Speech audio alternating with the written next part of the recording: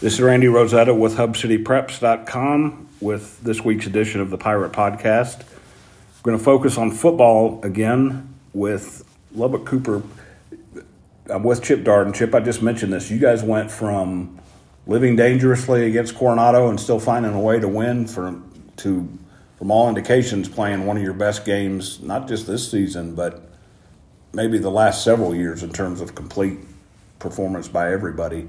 I guess that's just the life of high school football and a high school football coach. You kind of like Forrest Gump said, you never know what you're going to get. It's like a box of chocolates. Yeah. Well, and in our district especially, I think that's what our guys hopefully learn and understand, that if you and it's not even if you don't show up. I think we're going to show up every week, but it's if you don't play well, if you don't match intensity, and if you kind of think you can just walk out there and play, you're just not going to in this district. You have to prepare well, and so I think that was a big focus of ours. Was we thought Coronado just emotionally they played like their backs were against the wall. They had that attitude about them, and we just didn't match that, and that's why it was a dogfight. I thought in the second half we did, and then we were able to claw back in it, but. That was the deal going into the Amarillo High week. We had a sense of urgency about us that was different than the week before, and then you see the result on Friday night. And but I think win or lose, you've got to turn around and be ready to roll, and that's just the way this district is. But it's high school football, but I think it's sports in general too. There's always elements that you can't control, and then it's. I think what we're happy about is we're just glad that we're 2-0, like however it looks. If they're both quote unquote ugly wins or pretty wins, or it doesn't really matter. You're 2-0, and there's things even in the Amarillo High game that we've got to be better about, or else we're going to get beat this week. And I think you can just kind of continue that all the way through. But proud to be 2-0. We know in this district that every win is a big deal, and that's kind of been the focus for us. This is the cool part of your schedule for me. This may not be for you. You're playing Abilene High. So you played Amarillo High that you hadn't played in 5-6 years. Mm-hmm. You're playing Abilene High that Max said you've never played in football. You got Tascosa waiting for you. You got Caprock waiting for you, who I don't know if you've – I think you've scrimmaged Caprock. We've played Caprock a few years back. It was like 14 and 15. Okay. But and then so these four – the three Amarillo schools in Abilene, they're all kind of new to the kids, especially. Yep. Coaches haven't seen them in a while. So to me, that's when things got shaken up, you get to see different things. Yeah. Like I said, it's fun for me. It may not be. Well, I've been telling our kids all week that when our schedule came out, like when we got the non-district done and the district schedule works out, like this was one of the games I circled, just a 7-time state champion, and I think when you look on the all-time wins list, any classification, they're like 15th. They've had a movie made about them. Yeah, so. Correct. And one state in 2009, I think that's the movie that was made about them.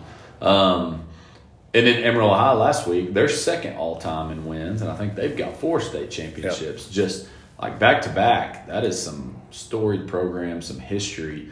But it makes me nervous too, because I think a lot of our just the casual fan, they don't see Abilene High and think of them as a big game just because it's not Coronado, it's not Friendship, and so. But we've had this game circled since it came out. We knew how big of a game it was, and it's playing out that way. You put yourself. I think whoever wins this game puts himself in a really good spot to be playing for something the last 3 and. That's what you want. You want to get down there to the end, late October and November, and be playing for something. And that's our mindset. That's our goal. But it's going to be a fun atmosphere. They're and I know you'll probably ask me a little bit more about their team, but they just I look at them on film, and I think that's what we want to be known for. Kind of what they do. They play really hard.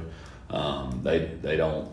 I think no matter the situation, you just see their kids playing hard and they play physical, and I think that brand of football wins, and that's why they've been so successful. And I don't look at transitive scores very much, but a couple teams they've played.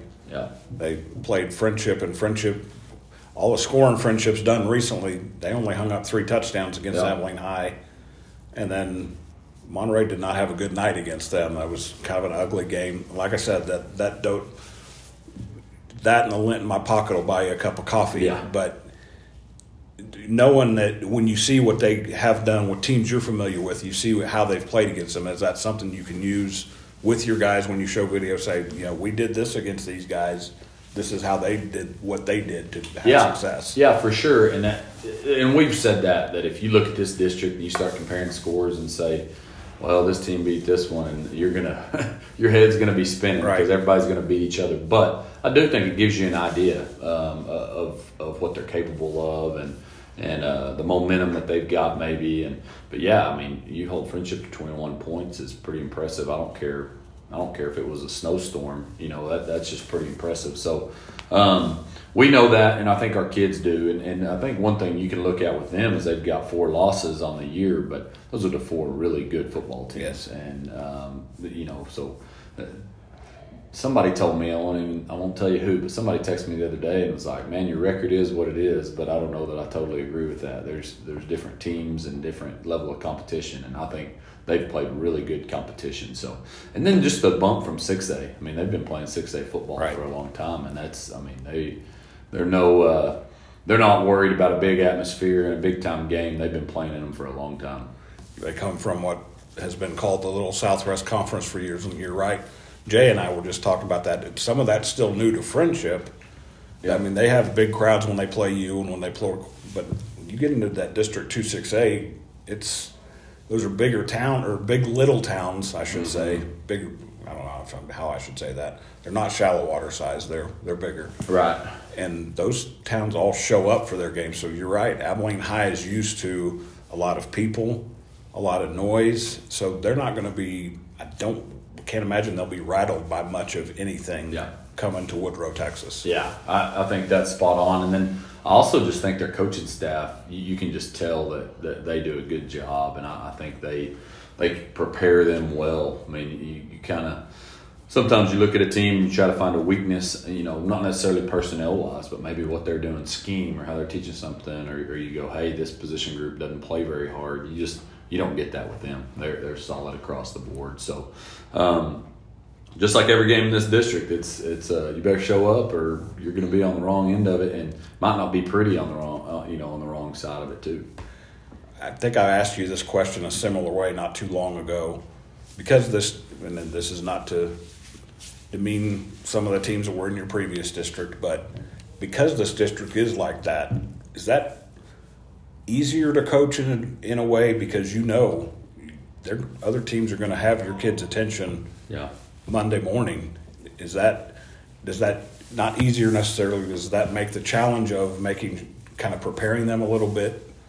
Yeah, you don't have to. I mean, we're always really honest with our kids. I mean, that's something that's maybe a little bit different. Like if there's a game that we feel as coaches that we're going to walk in and, hey, if we play well, we should win this game. We tell them that. No, we hadn't had many of those conversations this year. Right.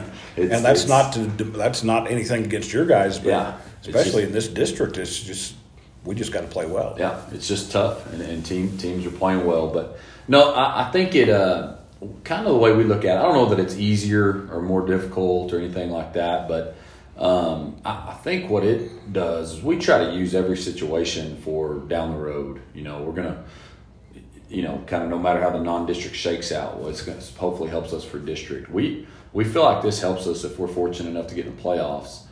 It helps us there because you come out flat in the playoffs and you're done. Yep. And so you come out flat in this district and you're going to have a loss next to your name. And so I think that's what we're hoping it helps us. Now, obviously, we got a ways to go to make the playoffs, but we're kind of using it and talking about, hey, this is this playoff atmosphere. This is a big time team coming in. If we come out flat, then now we're in a dogfight to make the playoffs and things like that. So I don't know if I'm not really answering your question. I don't know if it's more difficult or easier, but it's good because it's prepping us for something. Is kind of the way we look at it. I would imagine you're coaching your butt off every week in this district. There's no you don't get to take any days off in these weeks. Yeah, and I think our staff's done a really good job of that no matter what. I mean, we work, our thought process always the scrimmage games, like, you say we had a game that we feel like maybe a non-district game we feel like we can win by 50 points. We also feel like kids only have so many opportunities to play the game of football. Mm-hmm. So we've got to give them everything we've got, and I also have a feeling myself. I've got it in my notes. I saw it. I don't even remember if I saw it on Twitter or in a clinic years back, 4 or 5 years back, but it talked about how not only the kids and their time commitment, but the fans, if a fan's going to take, coming to a game is not kind of how it used to. I mean, the traffic and getting in, if they're going to take 3.5 hours out of their day to come watch it, we've got obligation to do everything we can to make it the best, the best game that we can. So our staff does a good job, no matter if it's a tough district, easy, whatever. We're gonna give our best every week to make sure that we're prepared. No, and this, I don't promote what I write very much. As you know, my father-in-law passed away recently, and I just wrote a thing the other day that said one thing I learned being around him is to cherish the moments. And he was very much a sports guy, and you kind of just hit on it. Those high school kids and their parents, they want to cherish these moments because they don't. The shelf life is very small for coaches. Coach a long time. Most kids get 3 or 4 years of sports. Yep. And some of them get 1 year of varsity football. Some might even if you're getting 3 years of varsity football, that is a little window in your life, but I also think it's an important one, and we're gonna give everything we've got for those games, and we're gonna do everything we can to, instead of making it 10, make it 11 and make it 12 and do whatever we can there. But it's seniors. I kind of talked to the seniors a little bit today, and they've got two home games left. Yeah. We do some things right. We could get a third, but you got 2 guaranteed home games left, so better take advantage of them. Yep, we're getting way too deep and philosophical here. Yeah, we are. One thing that struck me, and looking at you guys, not just last week, but as the season's gone along, you knew that you had at least one dude up front in type elite. You knew Cutter was going to kind of be the anchor in the middle. Your secondary has surprised me, impressed me, both, whatever. Landon's making plays, Callan's made. Have they done anything different than you thought they were capable of, or have they kind of sped up the learning curve a little bit? We thought our secondary had a chance. I should mention Bradshaw too. I think you're leading or second leading tackler. I think he is. Yeah. We thought going into the year that our secondary had a chance of being, and I hate to compare years and say better than this year or whatever. I thought we had a chance to be deeper, and that they had a chance of being one of our best position groups early. Getting Friendship early, getting Wiley early, really tested them, and I think we had some challenges. We had some times that we might have been a little frustrated, and but what I think our coaching staff has done a really good job, I think, of giving them confidence. We simplified some things and did kind of found Coach Lakeman, Coach White, Coach Perez, Coach Hooper. Those guys are coaching our secondary. I thought they did a good job of figuring out what we're good at and kind of simplifying and making our game plans that way. But I think those secondary guys are now confident. I mean, we're putting guys out there that they are confident in what we're doing. They're being a little more physical, and it's amazing when there's some confidence. All of a sudden they play faster. They're making their reads quicker, and that's what we're seeing. So it's not a surprise to us.